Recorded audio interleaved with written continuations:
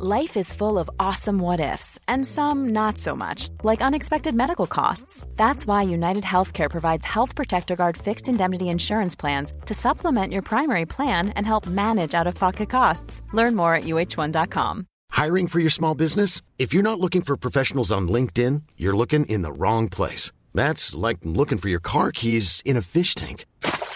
LinkedIn helps you hire professionals you can't find anywhere else, even those who aren't actively searching for a new job but might be open to the perfect role. In a given month, over 70% of LinkedIn users don't even visit other leading job sites. So start looking in the right place. With LinkedIn, you can hire professionals like a professional. Post your free job on linkedin.com/people today. Many of us have those stubborn pounds that seem impossible to lose, no matter how good we eat or how hard we work out. My solution is PlushCare. PlushCare is a leading telehealth provider with doctors who are there for you day and night to partner with you in your weight loss journey. They can prescribe FDA-approved weight loss medications like Wegovy and Zepbound for those who qualify. Plus, they accept most insurance plans. To get started, visit plushcare.com/weightloss. That's plushcare.com/weightloss. The truth is the most convincing story that maps onto reality, and that's why the central narrative is falling apart. Right now in the United States, people should not be walking around with masks. We must see the central narrative for the fiction that it is. We are Americans. While elections are sometimes messy, this was a secure election. The founders began the fight for human liberty and self-governance, and it's up to us to finish the job. I tell you what, we are in a truth emergency right now. This is the end game.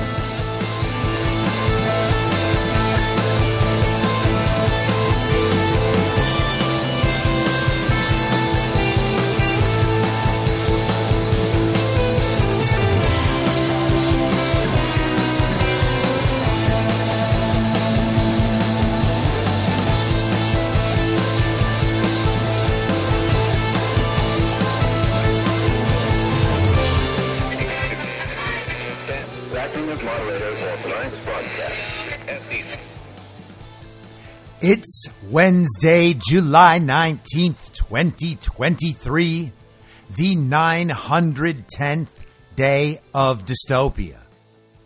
I'm your moderator, Chris Paul. Let's be reasonable. A warm welcome and hello to all of you listening to the podcast on the day of its release. The only way to do that is by becoming a paid subscriber at imyourmoderator.substack.com. You can do so for as little as $50 a year or $5 a month. And in doing so, you will be supporting me, the work I do, and this show as it expands. And if you can't, or you simply don't want to, continue listening to the podcast for free a couple of days later on a wide variety of podcast platforms and, of course, Rumble. All I ask is that you share it with your friends. You can find the links to the podcast, the writing, the social media, and the merch site by visiting linktree.com/I'mYourModerator.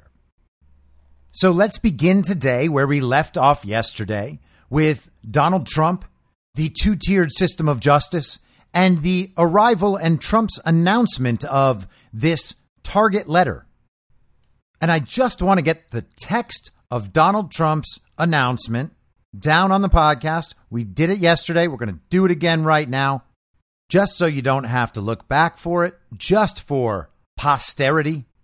Here we go. This is what Donald Trump announced to the world. Wow.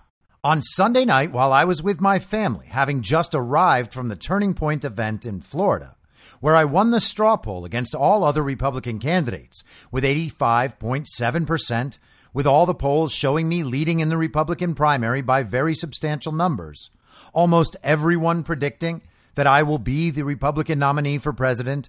And as I am leading Democrat Joe Biden in the polls by a lot, horrifying news for our country was given to me by my attorneys.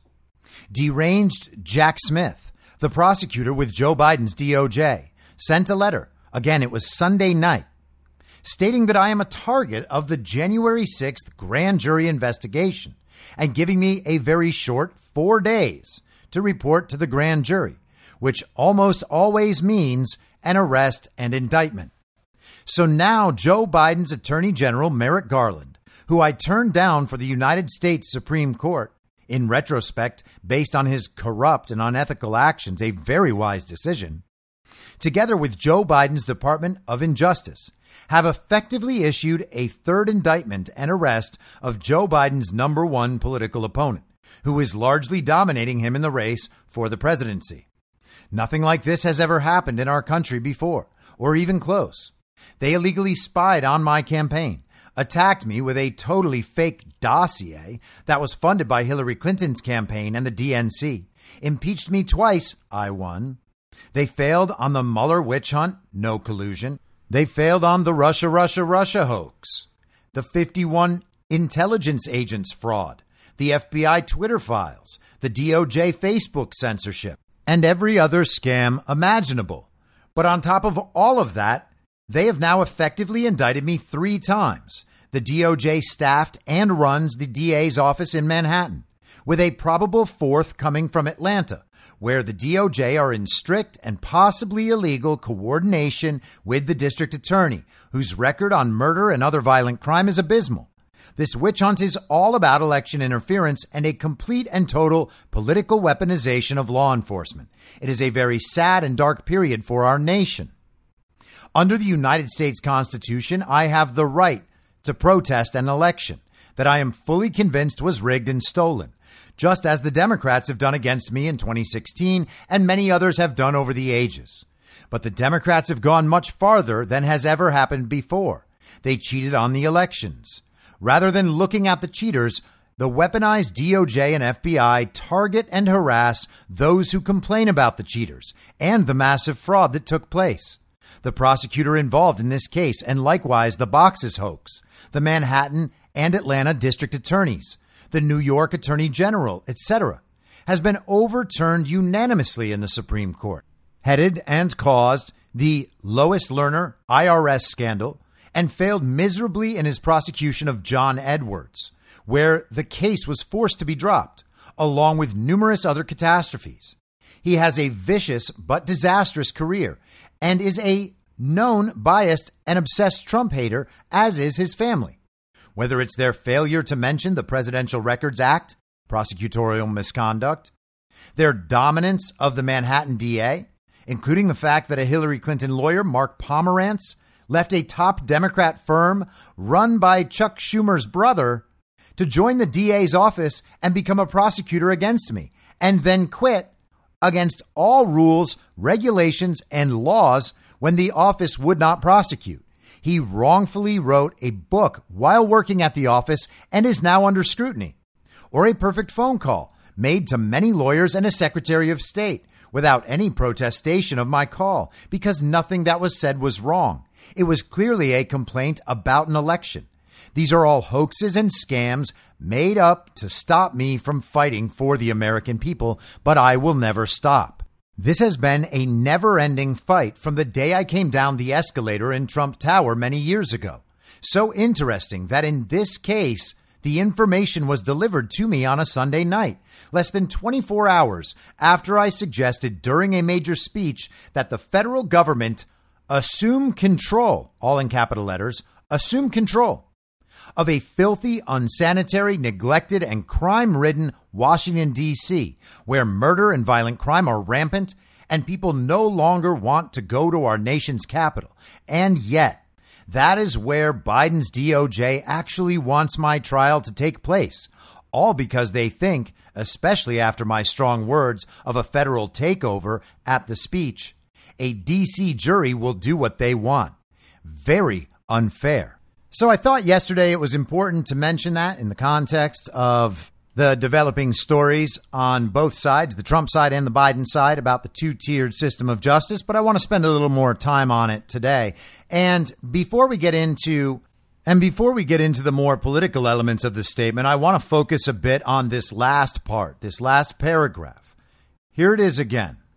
So interesting that in this case, the information was delivered to me on a Sunday night, less than 24 hours after I suggested during a major speech that the federal government assume control, all in capital letters, of a filthy, unsanitary, neglected, and crime-ridden Washington, D.C., where murder and violent crime are rampant and people no longer want to go to our nation's capital. And yet that is where Biden's DOJ actually wants my trial to take place, all because they think especially after my strong words of a federal takeover at the speech, a D.C. jury will do whatever they want. Now, he has talked about a federal takeover of Washington, D.C. before. He mentioned it in his CPAC speech from back in March. And when he does that, he usually discusses that when he was in Washington, D.C. and being driven around, he would see a disgusting, dirty city. He would see homeless encampments. He would see litter all over the roads. And he said that he often instructed people to have all of that cleaned up and cleaned out. He said he wouldn't even contact the mayor because he knows it's not going to get done that way. And taken at face value, you just think, oh, well, Donald Trump is going to do the job of the mayor because as president, he has the power and authority to be able to do that. And he doesn't like to see the city in this condition. Washington, D.C., our nation's capital, should be a nice place and it deserves to be clean. Therefore, Donald Trump is going to use some of his massive power to get the streets and highways of Washington, D.C. cleaned. And he wants to break up the homeless encampments. And if you've lived in a regime-run city in the last few years, you will know what he's talking about. The cities are disgusting. They are not cleaned up. There are homeless encampments everywhere. There is litter everywhere. There is crime everywhere. Shops are closing down. People are leaving the city. You see open drug use and prostitution. People are literally living outside. And the problem is awful. Somebody definitely needs to fix that. And it doesn't seem like any of the regime mayors around the country are up to the task. In fact, there was just an article today from ABC7 in Los Angeles talking about a little park in Hollywood that had just become nothing but a homeless encampment. And it's been that way for years. I saw it last year. It was absolutely disgusting. Last I was there. It was disgusting when I used to live there 2.5 years ago. In the article, it said neighbors are outraged and say nothing is being done about it. The encampment is outside Larchmont Charter School on Selma Avenue. It looks like a junkyard on our block, and it's just not safe, resident Jeannie Vasquez said. It's outside of a charter school, a homeless encampment, a massive homeless encampment. It is just a slum like you would see in a third world nation. And why is that? Well, it's because we're a third world nation now. At least in our cities, we have spectacular wealth situated right next to abject poverty, and the middle class is vanishing. After years of this, you would think that the very, very devout liberals in Hollywood might think, maybe we should vote for someone else. Maybe we should even vote for a slightly less communist. Let's call him a conservative Democrat. That'll seem edgy. That'll seem like we're really educating ourselves, but still remaining committed to our liberal social values. And they did that last election cycle. They voted for a Democrat named Rick Caruso, who then lost to a Democrat named Karen Bass. Weeks later, they just rigged the election and handed it to an open and devout communist, and everybody there just simply accepted it. Because what's your choice? Admitting that elections are stolen? Well, that's just one step away from admitting that Donald Trump actually won. And yeah, everybody knows it and everybody says it all the time, but we can't admit it. Because if we admit it, then it becomes real, and then we have to deal with the moral guilt of everything we said and did and the way we treated people. So they simply ignore it because they don't want to live with that sort of guilt and that sort of shame. They would rather pretend to care about children and homeless people while they are just squished together. Homeless encampment, school, right together. Well, we can't change that, so I guess we'd better teach these 7-year-olds what those gender-bending junkies are doing. But hey, you know how it is in these commie cities. Homelessness. Now, you can take Donald Trump's comments at face value and assume that's what he means. He's just trying as president to deal with the homeless problem and the litter problem and the crime problem in Washington, D.C. because he knows the mayor won't do it. But is that what he means by federal takeover of Washington, D.C.? And if that is what he means, why would that have upset the regime so very much that they would want to indict him once again, because that is what he's saying. He's saying my comments about the federal takeover of Washington, D.C. seem to be one solid kick at that hornet's nest. That's how they're reacting. At least they're very upset. What could it be? And then you get to thinking, what is different about Washington, D.C.? And there are some things that are different about Washington, D.C. One of them is that it's not really the United States. It's kind of its own foreign city-state, ostensibly under the control of the Congress, but also kind of just under the control of that foreign regime. In fact, Nancy Pelosi was just on MSNBC, and on the Chiron, they labeled Nancy Pelosi Speaker Emerita, which is like the feminized version of emeritus, which is the title given to someone of distinction who has retired. It basically says they are still this person, despite the fact that the formal title is no longer held by them. They're kind of saying Nancy is in control of the whole House of Representatives, despite the fact that that's Kevin McCarthy now, or at least it's supposed to be. And of course, you remember Nancy traveling to Taiwan and Nancy traveling to meet the Pope. Nancy traveling to meet Volodymyr Zelensky, the comedic actor in Ukraine, just conducting American foreign affairs around the world, like any member of Congress. But what's different about Washington, D.C.? Why isn't Donald Trump saying that he's going to have the federal government take over all of these cities to clean them up? They're certainly all having these problems. So let's take a second and talk a bit about Washington, D.C. This is from the Wikipedia article on Washington, D.C., the official information of the regime. Wikipedia is where you can go to get what you're allowed to know about the central narrative. You want other central narrative facts? Go to Wikipedia. Is it going to give you the truth, the whole truth, and nothing but the truth? No, of course not. But you can at least get the full side of the story from them to the extent that you're allowed to know it. The U.S. Constitution provides for a federal district under the exclusive jurisdiction of the U.S. Congress. Washington, D.C. is not part of any U.S. state and is not one itself. The Residence Act, adopted on July 16, 1790, approved the creation of the Capital District along the Potomac River. The city was founded in 1791, and Congress held its first session there in 1800. The city originally had smaller boundaries than it does now and was intended to be separate from the District of Columbia while still being within it. The Residence Act, and we have a resident there right now.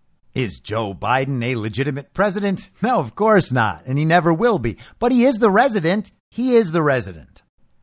The city hosts all three branches of the U.S. government: Congress, the President, and the Supreme Court, and the governmental buildings that house most of the federal government, including the White House, the Capitol, the Supreme Court building, and multiple federal departments and agencies.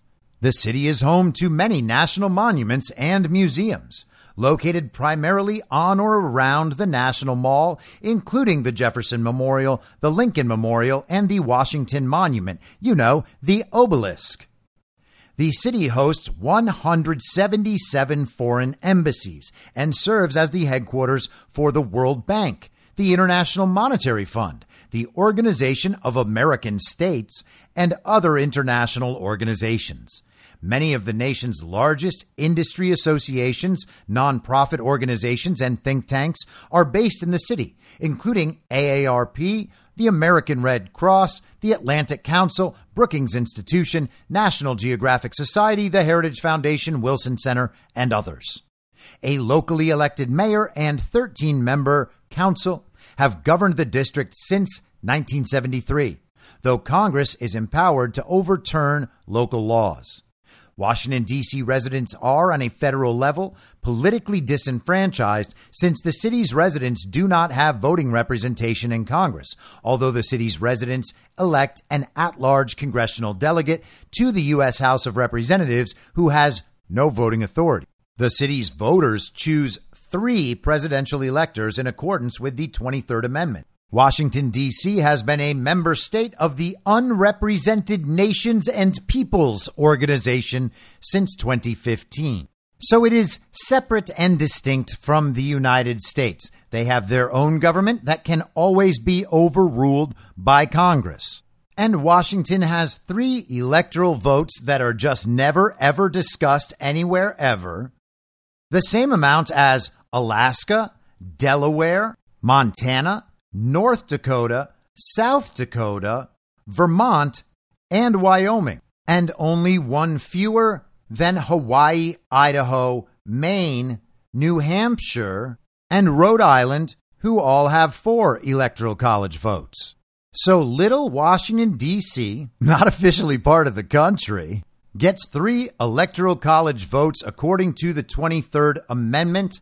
Wikipedia's entry for the 23rd Amendment says, it extends the right to participate in presidential elections to the District of Columbia. The amendment grants to the district electors in the Electoral College as though it were a state, though the district can never have more electors than the least populous state. And how about this little note? As early as 1888, some journalists and members of Congress favored a constitutional amendment to grant the district electoral votes. Still, such an amendment did not win widespread support until the rise of the civil rights movement in the 1950s. Isn't that incredible? Just create some racial tension, get some rioting and some protests out there, maybe a few political assassinations, and then we can get electoral college votes for Washington, D.C.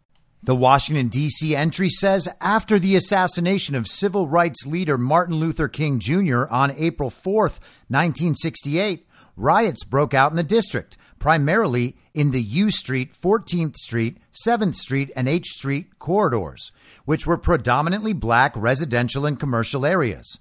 The riots raged for 3 days until more than 13,600 federal troops and Washington, D.C. Army National Guardsmen stopped the violence. Many stores and other buildings were burned, and rebuilding from the riots was not completed until the late 1990s. And you'll remember that in 2020, Donald Trump was called an authoritarian dictator who wanted to violently take over the nation and obviously was racist for suggesting the Insurrection Act in the midst of riots in D.C. and attacks on the White House and the burning of the historic St. John's Church. But apparently Donald Trump was going to do it in the bad way. The entry goes on. In 1973, Congress enacted the District of Columbia Home Rule Act, providing for an elected mayor and 13-member council for the district.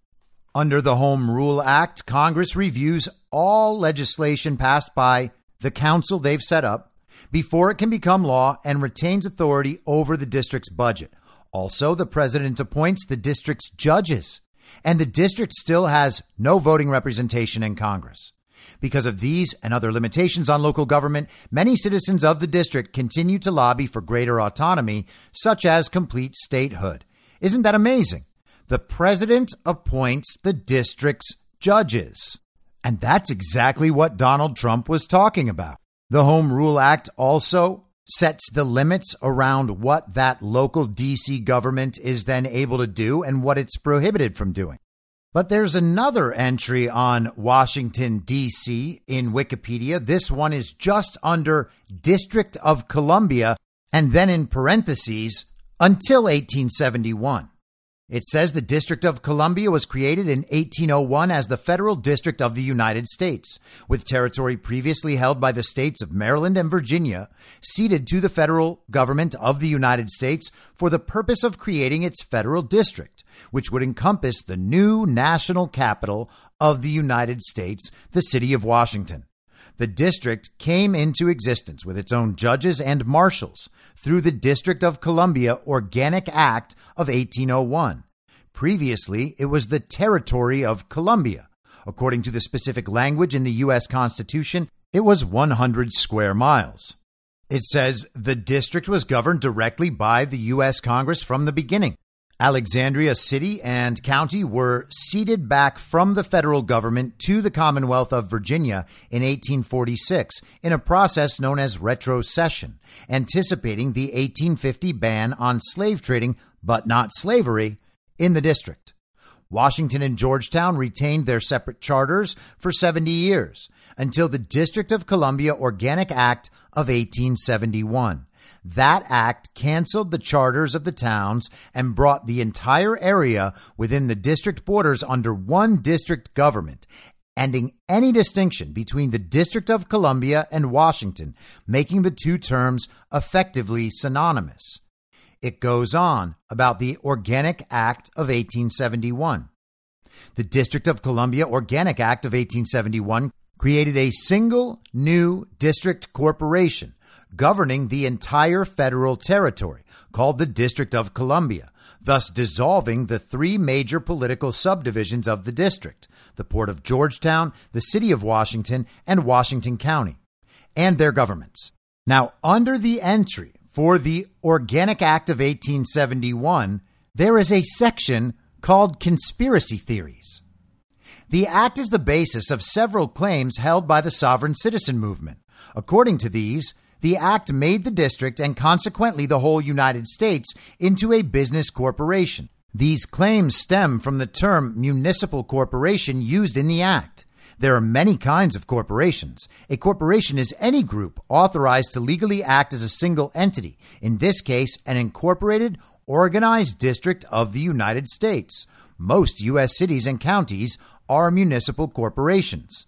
This was later used by QAnon supporters to falsely claim that former President Donald Trump would be sworn in as the 19th president of the original United States on March 4th, 2021. This date corresponds to the original presidential inauguration date because they claimed the 20th Amendment was invalid as it was not passed by the original United States. Now, the idea behind this conspiracy theory was that at this point, after the end of the Civil War, during the Reconstruction period, the United States had run out of money and at this point essentially sold part of itself back to the British Crown. This is the Treaty of Washington, 1871 entry in Wikipedia. The Treaty of Washington was a treaty signed and ratified by the United Kingdom and the United States in 1871 during the first premiership of William Gladstone and the presidency of Ulysses S. Grant.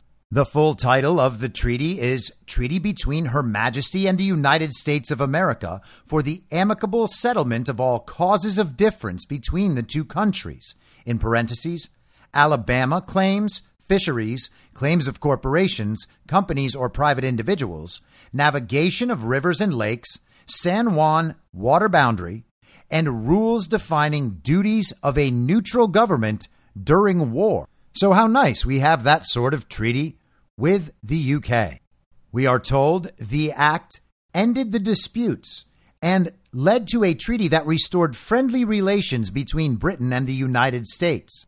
This was a result of international arbitration, and it established a precedent, and the case aroused interest in codifying public international law. Isn't that incredible?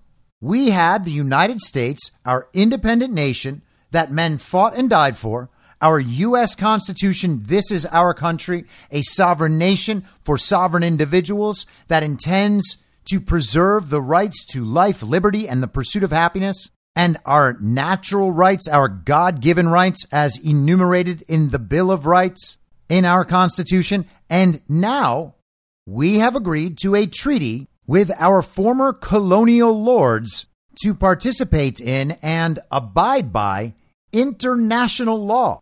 The scholar on international law, John Bassett Moore, called this treaty, quote, the greatest treaty of actual and immediate arbitration the world has ever seen, end quote.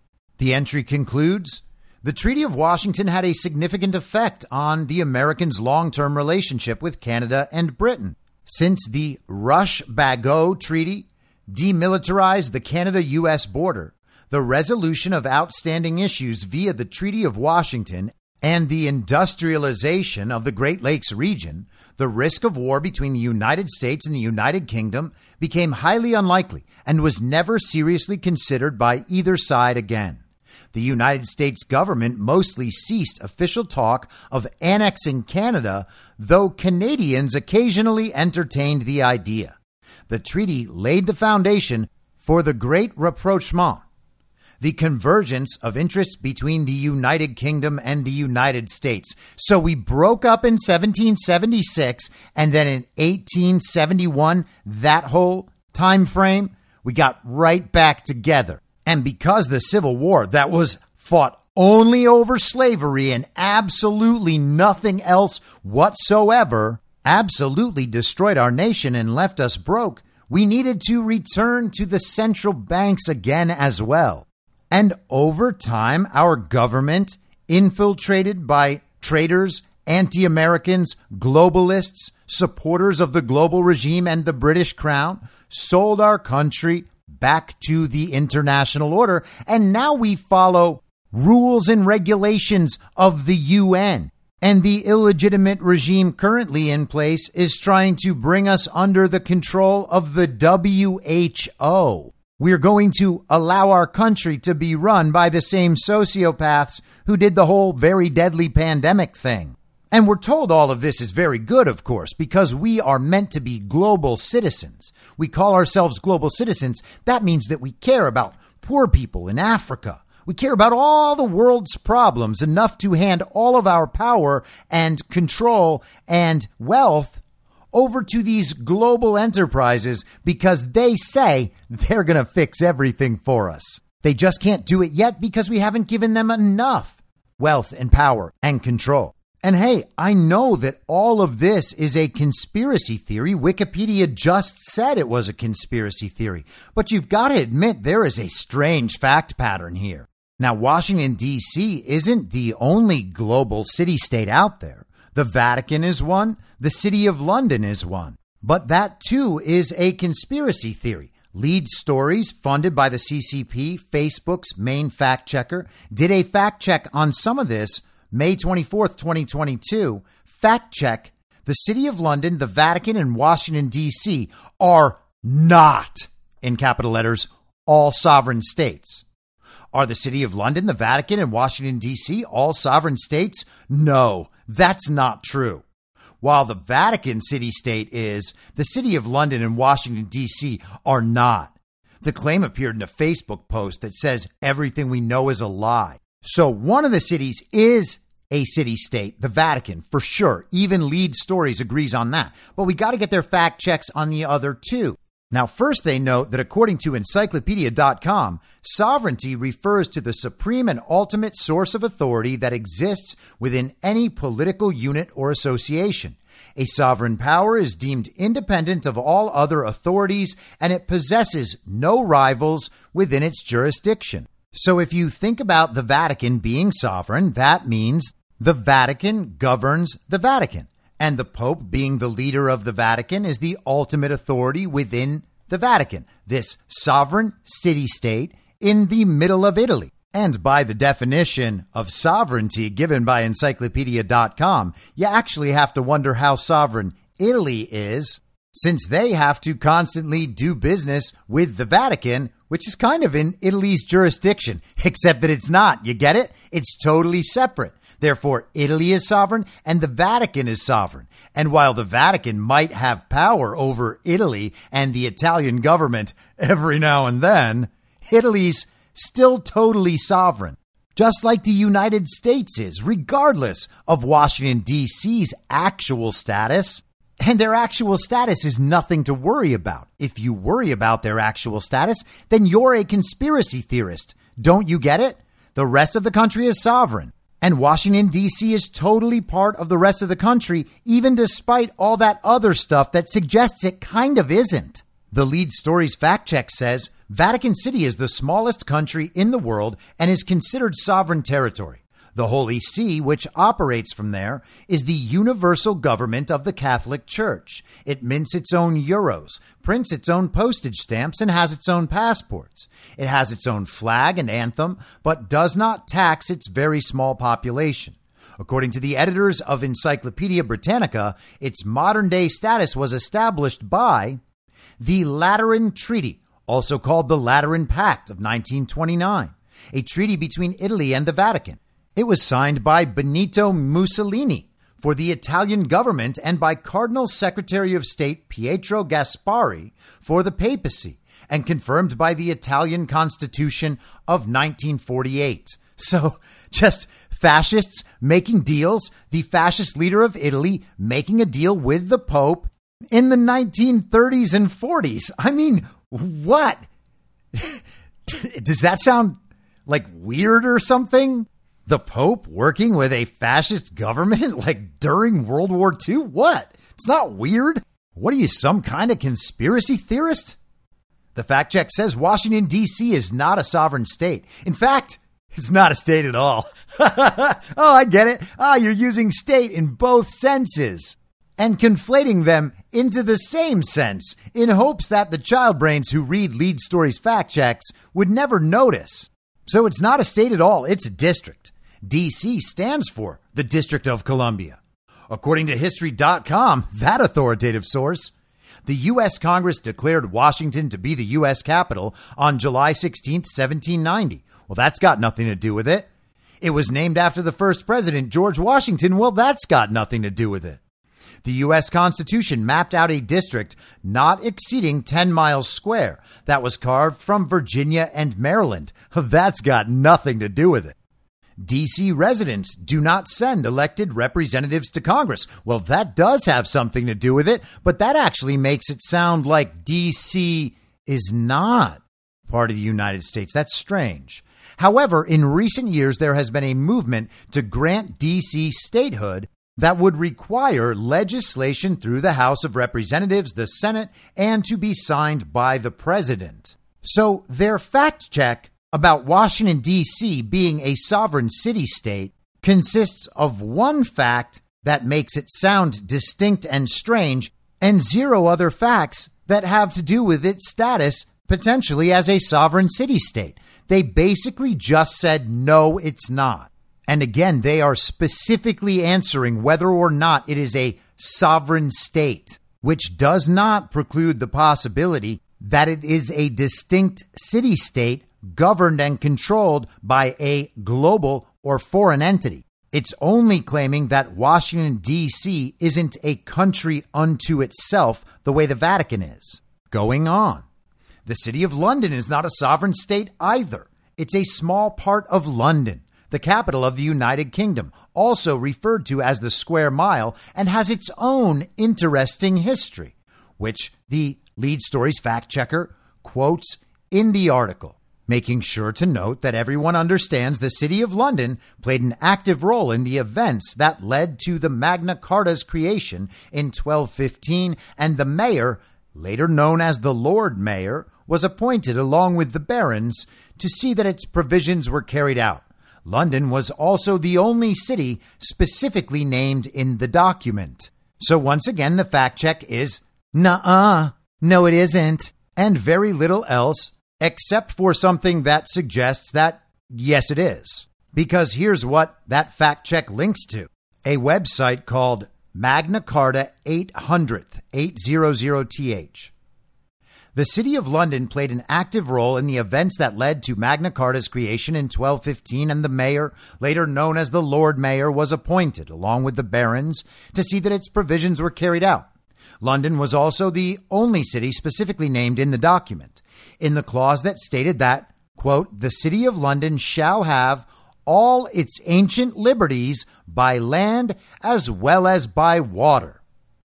The grant requires the mayor to be presented to the sovereign for approval and to take an oath to be faithful, the sovereign being the king or the ruler.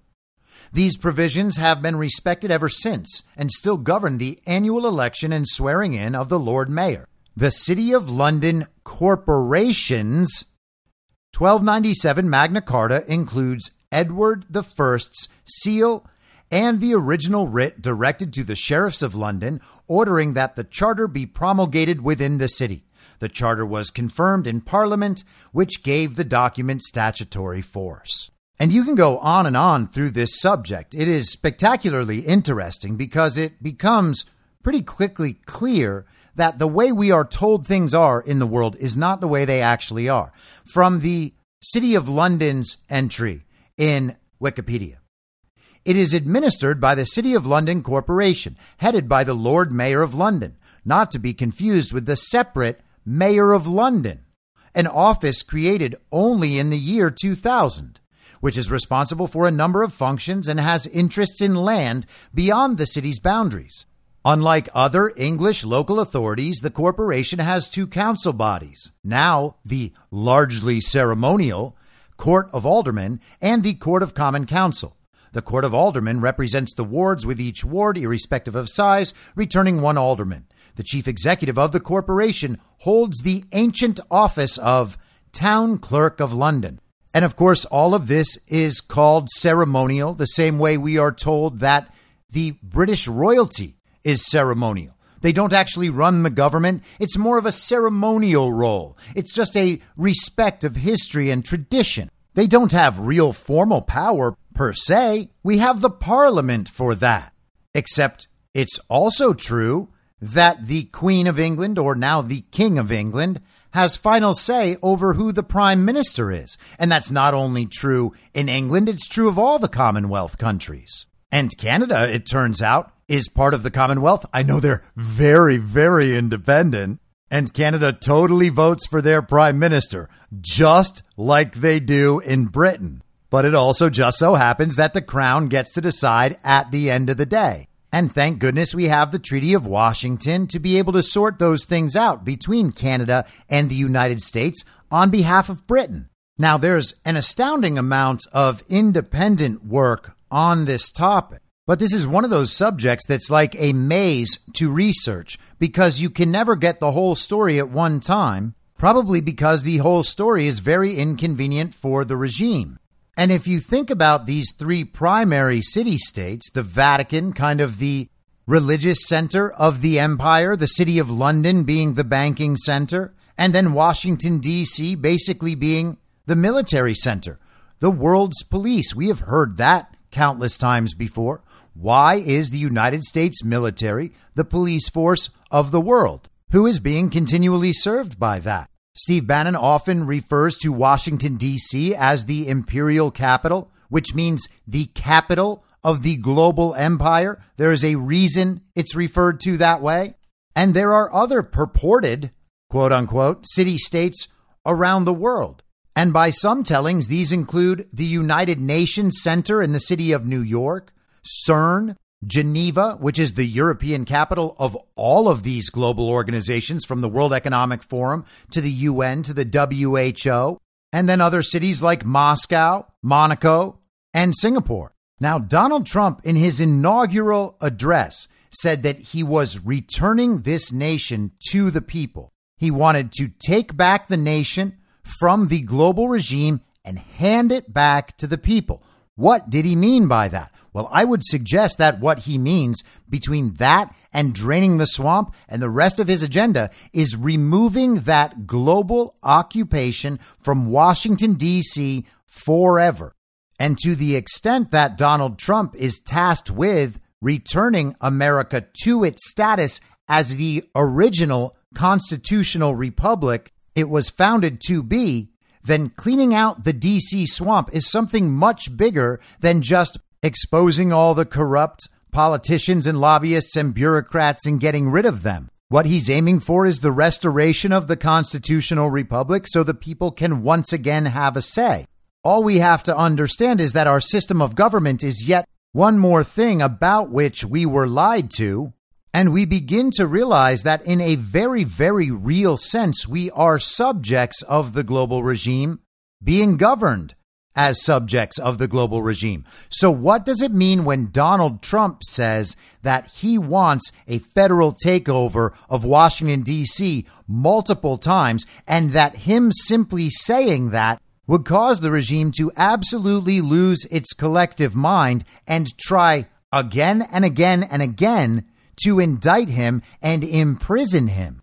Now consider what he did in this statement. He's announcing a potential indictment of himself. a potential indictment of Donald Trump announced by Donald Trump. Everyone is going to read at least pieces of this statement, and he knows there's a chance that many people might read the entire statement and report on different parts of it. And any parts that are reported on that happen to break into the central narrative are little pieces of information that Donald Trump is able to take out and spread far and wide because the underlying substance of what he's talking about is viral news. This is the sort of thing that Donald Trump can simply put this statement out and it becomes the most important news story in the country immediately. The mainstream media didn't generate and start this narrative. Donald Trump did. They weren't prepared to deal with that sort of thing. They're used to getting tipped off by insiders and being able to set the narrative on any subject, particularly a major news topic like Donald Trump, the former president, facing another indictment, this time about the very violent insurrection. And what amazing timing, because we're getting all sorts of new video and news stories this week about the very violent insurrection. Capitol Police Chief Stephen Sund was just on Lou Dobbs's podcast yesterday. I would recommend that to absolutely everyone. If you put it on at 1.25 speed or 1.5, you can blaze through it in 25 minutes or a half an hour. The information is rather astounding. But we're getting J6 news and brand new J6 video footage as Trump is announcing that he might be indicted over issues stemming from J6. It is an absolutely perfect storm of a narrative that the regime and its media are entirely unprepared to handle. This is The Guardian from yesterday. It's unclear what the specific charges could be, but the letter gives Trump until Thursday to exercise his option to appear before a grand jury in Washington. People who receive target letters from federal authorities are often, but not always, indicted. They are also usually advised by their attorneys to not take up invitations to meet with the grand jury because any statements provided in that setting could be used to help build a case against them in the event that they're charged. The letter was, Trump insisted, horrifying news for the country, which he also claimed was an attempt by Biden to arrest, quote, his number one political opponent. So Trump gets a target letter. It tells him he has 4 days to appear before this federal grand jury if he wants, but that could be seen as a trap in some sense. He's probably not going to do that, but who knows? Either way, there is a strong indication that if he's gotten this target letter, he will be indicted, and he says he's gotten it from his lawyer. Now, in his statement, let's consider how many different narrative elements he was able to insert into this assuredly viral piece of content. He inserts his poll numbers, including his straw poll numbers from the Turning Point Conference. He's not just in a commanding lead for the Republican nomination, he's in a commanding lead in the polls over Joe Biden. He talks about Jack Smith, of course. He talks about the corruption of Merrick Garland. He calls Biden's Department of Justice the Department of Injustice, talks about arresting the number one political opponent. He talks about spying on the campaign, the Steele dossier funded by Clinton and the DNC, the impeachment hoaxes, the Mueller witch hunt, Russia, the 51 intelligence agents, the Twitter files and the censorship, the DOJ Facebook censorship, the entire list of scams. He talks about the collusion between the Department of Justice and various legal officials around the country, DAs, attorneys general, and he calls all of this election interference. He talks about the weaponization of government. He talks about Jack Smith's past and former corruption. He talks about prosecutorial misconduct, trying him under the Espionage Act while failing to even acknowledge the Presidential Records Act that allows Donald Trump to take whatever documents, declassify them as the primary classification authority in the country, the plenary authority. He does not have to answer to anyone about classifications. So he declassifies documents. He takes them with him. He is allowed to do that. He does not answer to the National Archives, but they don't mention it. He writes He goes on about DOJ abuses and improprieties of the Get Trump effort, and then he talks about the federal takeover of Washington, D.C. All of that packed in to this one little statement that he knows he can get countless eyeballs on because he's announcing his own indictment. And as we've talked about many times, Kyle, Just Human, prepared his theory of templates last year in the days after the Mar-a-Lago raid. He said, this is a template for future action. We will see this sort of thing over and over again.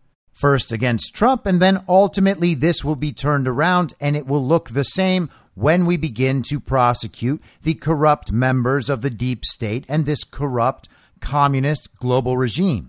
And he and others have pointed out consistently over the last nearly year since that has happened, that Trump has consistently been in the position to be the one announcing each and every one of these efforts. Trump announces these things before the media begins to cover them.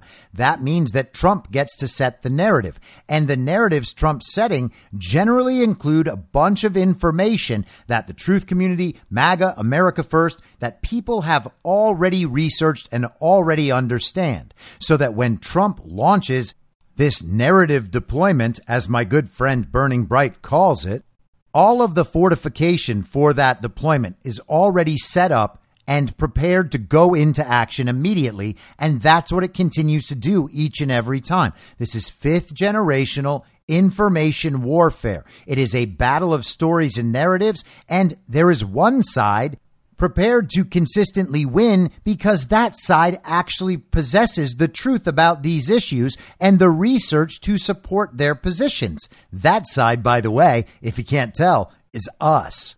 When Trump does this, he forces the media to react. They have to play the game on the terms set by Trump. Whereas in the past, the media would come out with some story, some hit piece. It would catch the target of that story totally by surprise, and the media would be way out ahead of that story before the target of that story even knows what's going on. That situation has been completely reversed, and because you can see that fact alone, you should know where we stand in terms of the info war. People believe that it's not possible we are winning this whole thing because they haven't yet been told that everything is all better, everything is fixed. I mean, Trump's not in the White House. Joe Biden really is president. And that means everything's falling apart. But if everything's falling apart, how are we able to control narratives? How is Donald Trump himself, with our support, more accurately, able to control narratives? That should never happen.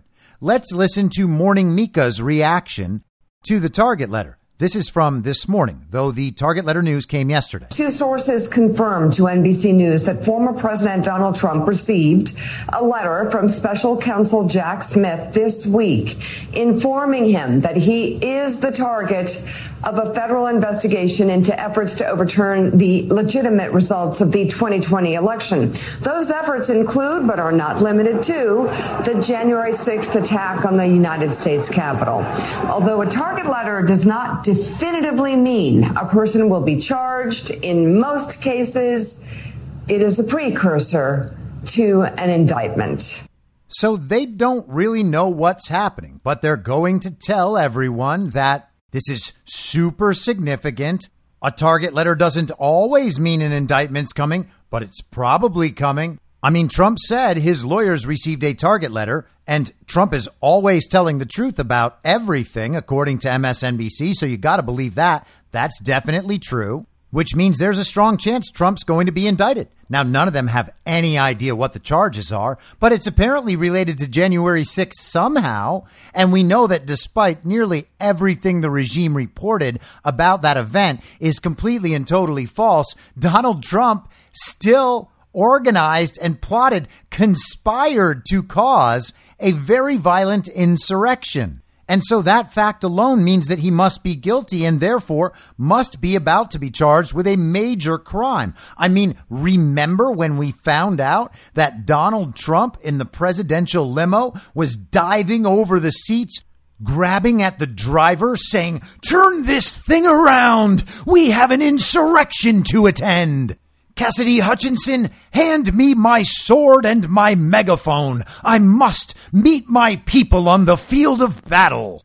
Except he didn't do any of that. He went and sent a video on Twitter asking people to go home peacefully, to respect the rule of law, because we care about law and order. He doesn't want anybody to get hurt. He wants people to be respectful to law enforcement.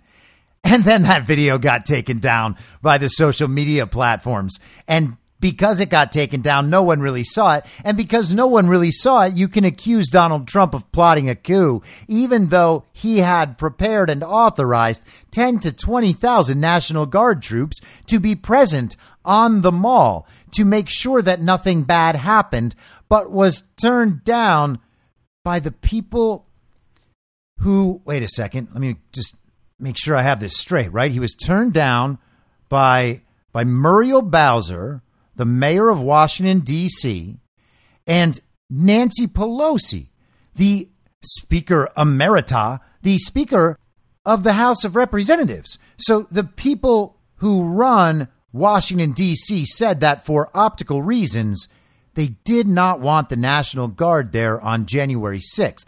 Now, if the National Guard had been there on January 6th, they couldn't have had this very violent insurrection. But Trump's offer and authorization of National Guard troops was declined by Nancy Pelosi and Muriel Bowser, the people who run that little territory known as Washington, D.C. And because of all that, Trump is very, very guilty for conspiring to stage a very violent insurrection in order to overthrow our government based on the big lie that the 2020 election was rigged and stolen, when everybody knows that Joe Biden absolutely received 81 million real lawful American votes. So Mika and friends have no idea what to do with this. They have to cover the story about the target letter, and they have to tell everybody what a target letter means. So now that's in the public consciousness. Hey, what is a target letter from the DOJ? What does that mean? Well, that means you are invited to go sit in front of a grand jury and answer questions, provide your side of the case if you want, though it can be used against you, in advance of a pending and likely indictment. So good. Everybody knows what that is now, just in case we hear about a target letter again in the future in an issue that might be unrelated to Donald Trump. Now, do I know there will be one of those? Of course not. I can't know that. But if you're understanding the patterns that are emerging, then it is very likely we will see one of those just used against someone else. But regardless of whether that reality comes into being, we have this reality right now. And Donald Trump has once again announced the next step in the Get Trump effort. Rather than the media telling us constantly that the walls are closing in, now Donald Trump himself is telling us that the walls are closing in. It's almost like Donald Trump is working in his former life as a man who creates buildings, and he is just remodeling a building this time because he thinks that the room around him is too big. He wants to bring those walls much closer to himself, thereby shrinking the room to a more appropriate size according to the architects. The walls will just continue closing in until they move back out, like they always seem to. It's almost like a lung made of walls around Donald Trump, and that lung is breathing. The walls close in, the walls push back out. The walls close in, the walls push back out. And it just keeps happening and keeps happening. Donald Trump always setting the terms on which it happens. It used to be the other way around. Now it's not. Now Donald Trump announces his own legal troubles.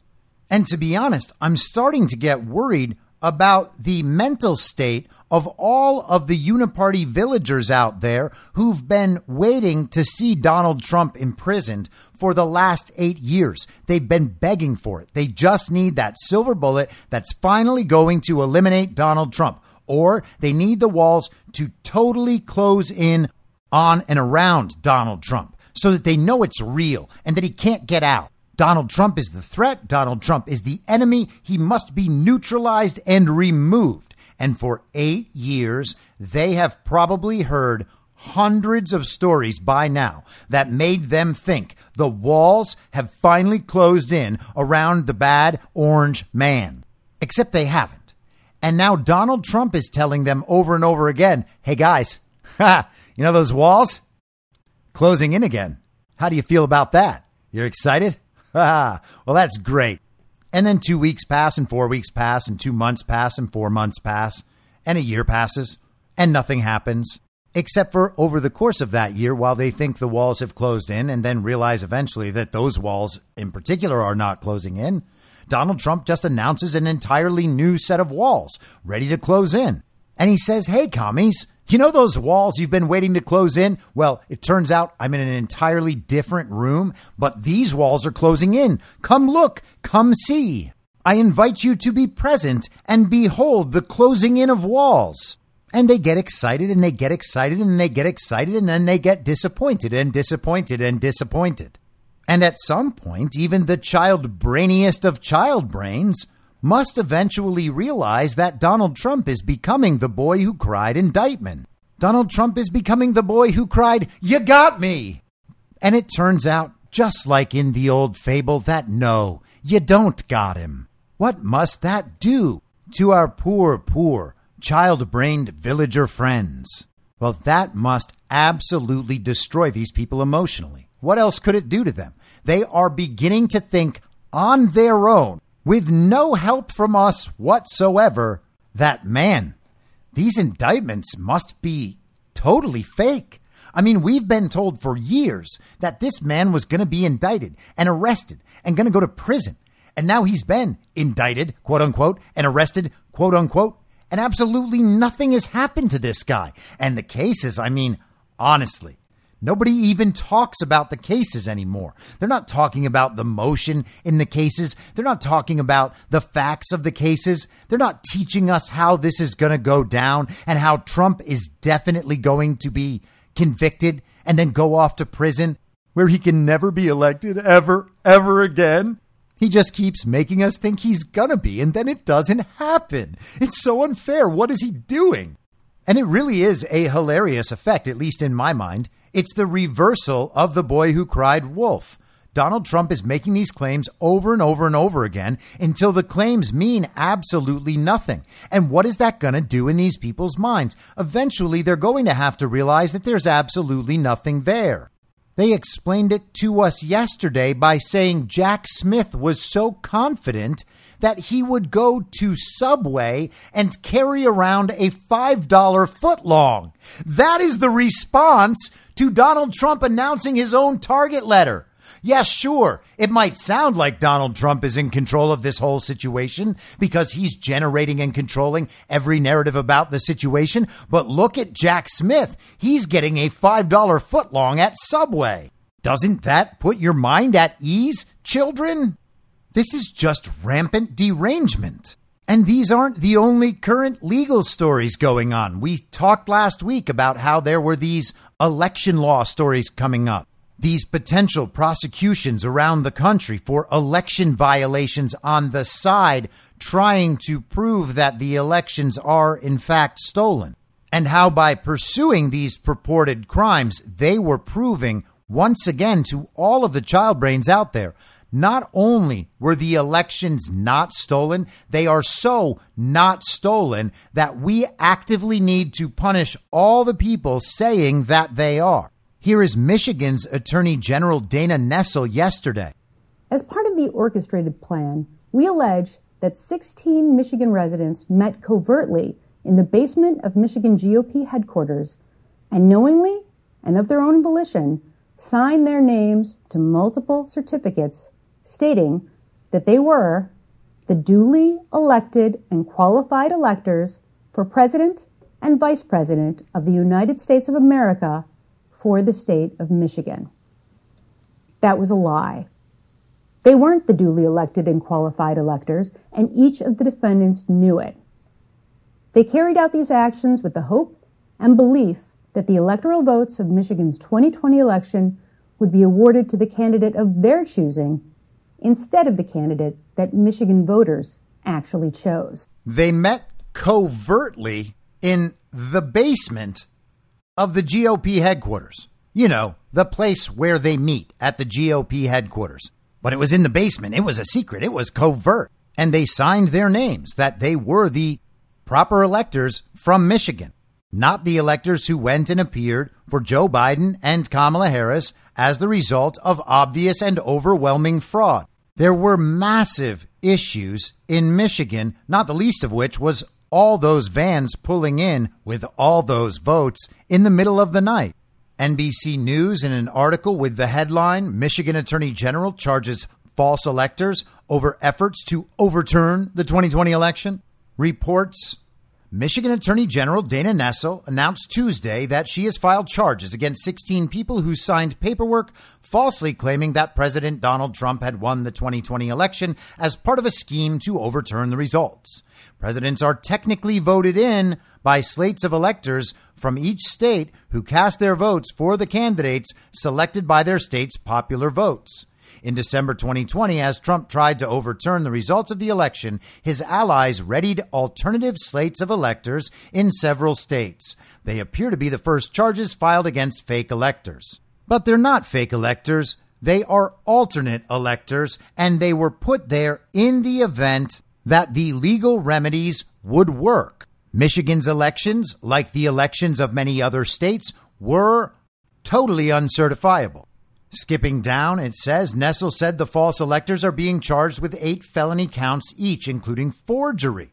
The false electors' actions undermine the public's faith in the integrity of our elections and not only violated the spirit of the laws enshrining and defending our democracy, but we believe also plainly violated the laws by which we administer our elections in Michigan and peaceably transfer power in America, she said. And that statement does not exactly ring with confidence. These 16 people include former state GOP co-chair Michonne Maddock and state Republican National Committee woman Kathy Burden. Michelle Lundgren, who was also charged, has told NBC affiliate WDIV of Detroit that she thought she was signing an attendance sheet for a meeting. I didn't even know what an elector was, let alone a fake elector, she told the station. And so that is very strange, and we might find out all sorts of strange things about this case. But the way it looks right now is that a corrupt Soros attorney general is going after 16 citizens in Michigan who were trying to do whatever they thought was their duty in preserving the United States of America rather than just letting it fall to a fake usurper, illegitimate president. Now, assuming there's not some major curveball in here about these 16 electors, the noteworthy thing here is that Dana Nessel, who herself is almost definitely illegitimate and a beneficiary of the same fraudulent election system, is doing exactly the sort of thing you would do if you were a corrupt and compromised political criminal. It's amazing that the country at large does not see these efforts as obvious proof that the elections are stolen. If the elections were not stolen, they could simply allow the public to check. They could allow for transparency so that integrity could be ensured. And instead, what we see them doing is attempting to arrest all the people who disagree with their assertion that Joe Biden did, in fact, get 81 million real lawful American votes, and that the elections within the states were similarly perfect. So while Donald Trump is announcing his own indictments and setting the narrative, we have a George Soros attorney general trying to prosecute American citizens who did not want to see an illegitimate president in the White House, an effort to reconfirm that there is absolutely no way that Donald Trump won in 2020, even though everybody knows that he did. An effort that absolutely smacks of panic on the part of the regime. We've talked about the failure of all the regime's Republican alternatives within this primary process, to whatever extent that process is real, failing in their quest to take Donald Trump out of the picture. And then we have this from the Hill on Monday. GOP senators rattled by radical conservative populism. Republican senators say they're worried that conservative populism, though always a part of the GOP, is beginning to take over the party, becoming more radical and threatening to cause them significant political problems heading into the 2024 election.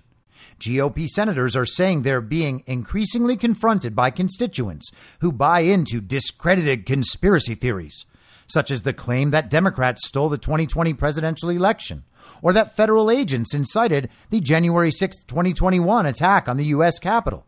Growing distrust with government institutions, from the FBI, CIA, Department of Justice, to the Centers for Disease Control and National Institutes of Health, make it more difficult for Republican lawmakers to govern. So all of the biggest rhinos are very upset that their constituents are asking them, hey guys, why aren't you doing anything about these obvious problems? The usurpation of the country, this American Reichstag fire that was used as a justification to imprison and censor the political opponents of the regime. Why aren't you doing anything about a weaponized DOJ and federal law enforcement and our intelligence community spying on the citizens, spying on a sitting president? Why aren't you doing anything about our public health institutions that quite clearly failed completely during a pandemic of their own making that they lied about? And those good old rhinos, they don't want to hear questions like this. They can't deal with questions like this. They are angry that their constituents are asking them these questions because it's making it difficult for them to govern in that wonderful District of Columbia. American citizens are making it hard for these senators to do the business they're tasked with doing in the District of Columbia by whoever rules that district right now. And that's strange, because we're told that all of these people get into government so that they can represent the citizens of the state that sent them to Washington. But it's like they see their role as just being there to do what they're supposed to for the regime. The citizens of the state are just there to justify their power. It would be weird if they just made all these decisions on their own without the will and consent of the governed, the citizens of their states. And we'll get right back to that in just a second. But here's what Lisa Murkowski has to say. And remember, Lisa Murkowski was reelected last year after Alaska installed a ranked choice voting system that allowed Murkowski to get rid of Kelly Tshibaka, who would have won otherwise. And even that statement assumes that our elections are free and fair, safe and secure, and that the reported results accurately reflect the will and intent of the American voter. And of course, they're not. But Murkowski said this: we should be concerned about this as Republicans. I'm having more rational Republicans coming up to me and saying, I just don't know how long I can stay in this party. Now our party is becoming known as a group of kind of extremist, populist, over-the-top people where no one is taking us seriously anymore. You have people who felt some allegiance to the party that are now really questioning, why am I in the party? She added. I think it's going to get even more interesting as we move closer to the elections and we start going through some of these primary debates. Is it going to be a situation of who can be more outlandish than the other? And that is Lisa Murkowski speaking for the Party of False Decorum. Other members of the Party of False Decorum come up and ask her, what's with all these extremists and populists? I liked being a person that has a little R next to my name. That's the way I like to identify. But now there are other people claiming that they identify as people with little R's next to their name, and their views are making it hard for me not to be embarrassed when I talk about my little R. And of course it doesn't matter that those people are the vast, vast majority of the Republican Party. It just doesn't matter. It's not their party. It's our party.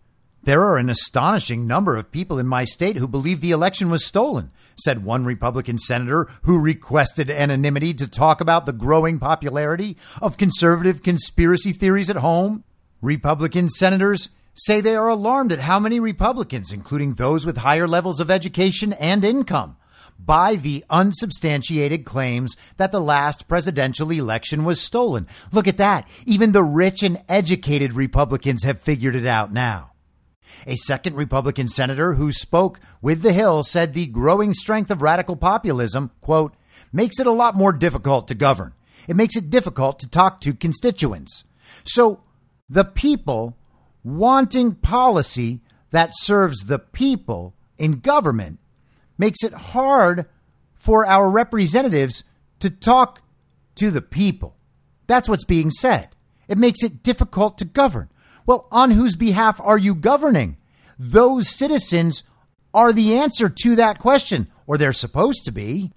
There are people who surprise me. I'm surprised they have those views. It's amazing to me the number of people, the kind of people who think the election was stolen, the lawmaker said. I don't want to use this word, but it's not just a redneck thing. It's people in business, the president of a bank, a doctor. And isn't that strange? All of these people, who I guess are just completely connected to the central narrative, think that all of this stuff really is some deranged QAnon conspiracy theory that no one of any intelligence believes. They were able to attempt to marginalize these viewpoints and make it so that no one took the viewpoint seriously, except people did take those viewpoints seriously. And when more, quote unquote, serious people begin to be exposed to those viewpoints, they realize pretty quickly, oh yeah, those guys are definitely right. And these people saying things like big lie and violent insurrection and very deadly pandemic, yeah, those are the stupid people. Those actually are the stupid people. Yeah, we've seen those people lying to us forever about virtually everything, and they don't even have a problem admitting that they don't care about the views of their constituents. So yeah, of course they're lying. What happens when the people in power realize that they are opposed by other people in power? And it's not just random citizens riding around in a Segway cart at Walmart. It's presidents of banks and entrepreneurs and captains of industry. It's historians and intellectuals and mathematicians. It's the military. It's doctors. It's nurses. It's everybody all across society. They are all figuring it out. You can't marginalize it anymore. Isn't that so sad? Senate Republican Whip John Thune pushed back on calls to defund the Justice Department, telling reporters, are we going to get rid of the Justice Department? No, I think defunding is a really bad idea. Oh, who cares, John? Thune later explained to The Hill, there are seasons, swings back and forth in politics, and we're in one now where the dominant political thinking is more populist with respect to national security, foreign policy, and some domestic issues. But, he said, quote, that stuff comes and goes, and it's built around personalities, alluding to the broadly held view that Trump's election to the presidency in 2016 and his lasting influence over the party has put his brand of populism at the forefront. And don't you get it? It's just a season. If we get rid of Trump, then we can get rid of the populism. And once we get rid of the populism, we can go back to business as usual in Washington, D.C., where we govern at the behest of whatever foreign entity controls that place and those politicians, rather than the people in the states. And no article about rhinos would be complete without hearing from the number one Romney himself, Mitt Romney. And I'm referencing an old joke that I used to make back in the days of High Noon. We had commies and then, of course, maskies and vaxies. But we also had Obamies, which are the uniparty left communists, and Romneys with an IE. That's the uniparty right communists. And so, of course, Mitt Romney is the number one Romney. It has nothing to do in this case with Ronna Romney McDaniel. Asked about efforts to erase Trump's impeachment record, Senator Mitt Romney quoted the popular show Succession. He says, Logan Roy made a good point. These are not serious people. And Mitt Romney says that as a rhino traitor to America and a senator who is quoting an HBO show to explain why he doesn't have to listen to the citizens of Utah. You know, like a serious person. Now, you might be thinking after listening to all of this, come on, isn't some of that a bit outlandish, a little crazy? It can't all be like this. The world cannot be the way you describe it, can it? And the answer is, of course it can. Once you ignore the default explanations that everyone always reverts to explain everything, you realize that there is a whole world of ideas out there that you can engage with.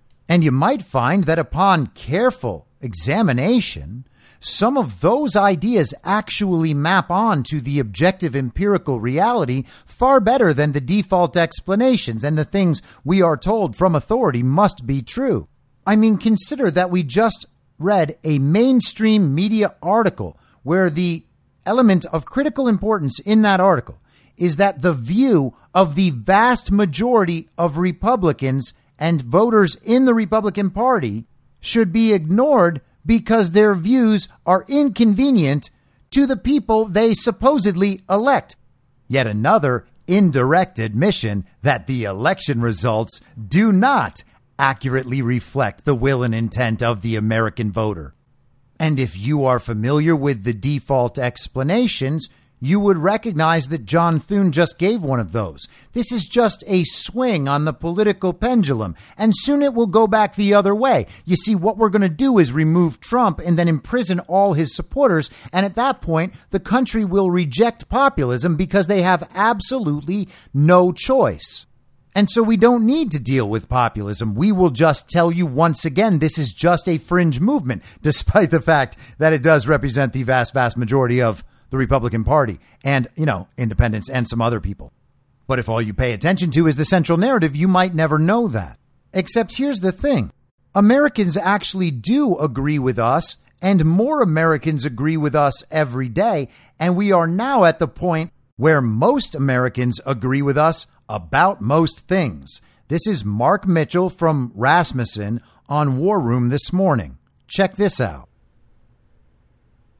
The theme that we've been hammering on is the failing trust in our institutions, and leadership in D.C. is one of the places that Americans are losing trust. One of the questions we've asked many times over the years is, does the federal government today have the consent of the governed? And only 1 in 4 American voters say yes. It's 25% and 59% say no. Not one single demographic of Americans say that the federal government has the consent of the governed, except for one demographic, and that's Joe Biden's strong supporters. And with them, it's only 47% to 34%, but just across the board, Democrats, 36 to 47, Republicans, 18 to 74, and independents, 20 to 58%. Now, that is astounding. I believe he said only 29% of the respondents to that poll think that the American government has the consent of the governed. I mean, that basically means we don't have a government. And of course, we, in many senses, don't have a government. Our government is entirely illegitimate, even beyond the fact that it might, in fact, be a foreign entity. These people are not there legally or according to the rules and laws that govern elections. It's insane that we still give our consent to be governed and live under the rules that all of these illegitimate officials have set up. I didn't agree to be the subject of an international regime. And I imagine that our friends in the sovereign citizen movement would say that my parents sold me to the international regime. But nonetheless, I do not consent. And Americans understand that the government is not governing with the consent of the people. That is an insane situation.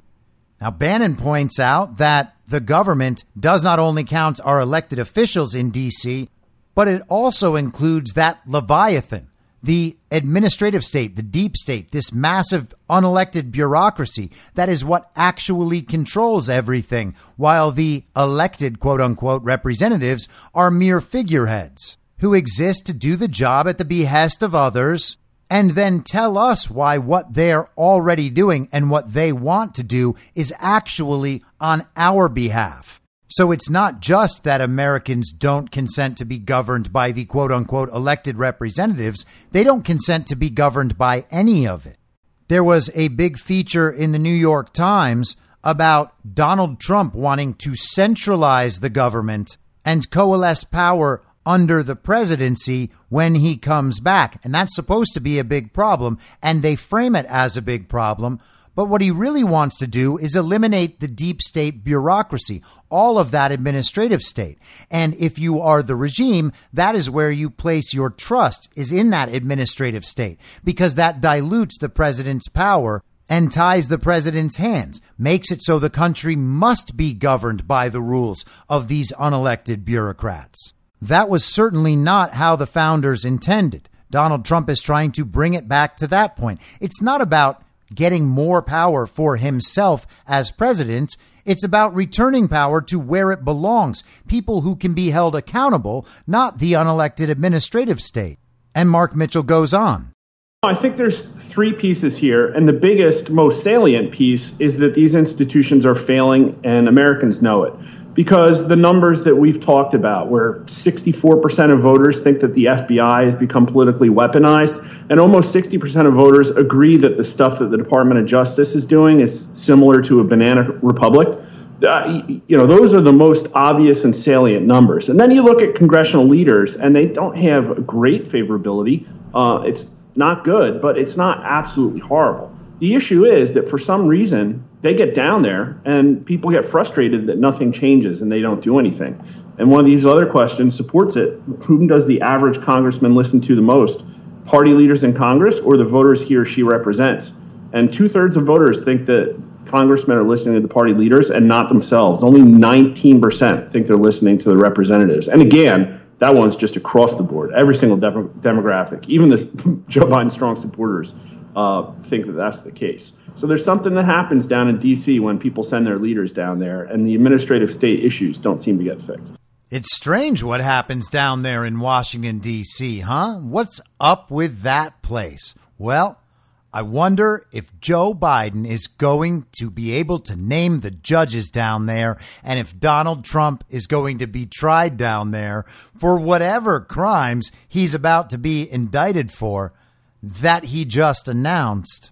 And at what point do all those child-brained villagers begin to realize that Donald Trump is just the boy who cried indictment? I'll be back tomorrow at the same reasonable time on the same reasonable podcast network. I don't have a network. Masks and lockdowns don't work. They lied to you about a pandemic. And Joe Biden will never be president. In my mind, that's the end game. If you're listening to this episode for free, you can support me and support the show and the work I do by signing up for a paid subscription at imyourmoderator.substack.com. You can do so for as low as $50 a year or $5 a month. Comes out to under $0.25 per episode, and you'll blast right through the paywall for all of the writing. The merch store is www.cancelcouture.com, and you can find everything else by heading to Linktree. Linktree.com/imyourmoderator. And I'll see you soon out on the range.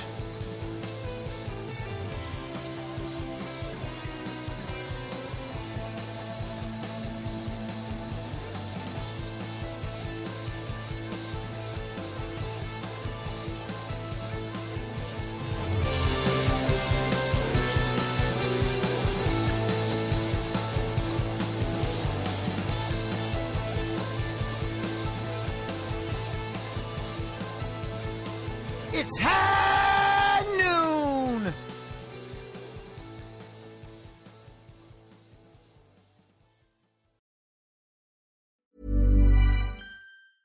Even when we're on a budget, we still deserve nice things. Quince is a place to scoop up stunning high-end goods for 50 to 80% less than similar brands. They have buttery soft cashmere sweaters starting at $50, luxurious Italian leather bags, and so much more. Plus, Quince only works with factories that use safe, ethical, and responsible manufacturing. Get the high-end goods you'll love without the high price tag with Quince. Go to quince.com/style for free shipping and 365-day returns. Hold up. What was that? Boring. No flavor. That was as bad as those leftovers you ate all week. Keke Palmer here, and it's time to say hello to something fresh and guilt-free. Hello Fresh. Jazz up dinner with pecan-crusted chicken or garlic butter shrimp scampi. Now that's music to my mouth. Hello Fresh. Let's get this dinner party started. Discover all the delicious possibilities at HelloFresh.com.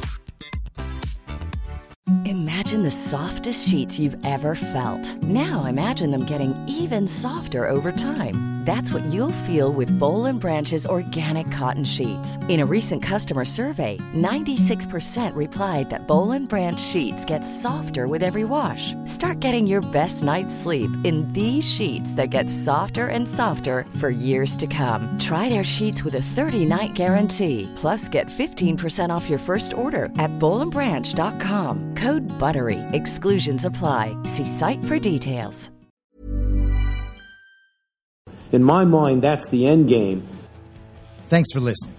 If you'd like to follow what I'm reading and thinking throughout the day, you can do that by downloading the Telegram Messenger app and going to t.me/I'm your moderator. On social media, you can follow me on Truth Social, Getter, and Gab at I'm your moderator. I also have channels on Rumble and BitChute. If you'd like to follow the writing, you can find me at imyourmoderator.substack.com. The merch site is cancelcouture.com, or go direct shop.spreadshirt.com/cancel-couture. If you'd like to support the podcast financially, the best place to do that is Ko-Fi. Go to ko-fi.com/I'm your moderator. And all of these details will appear in the show notes with each episode. I'll see you soon down on the range.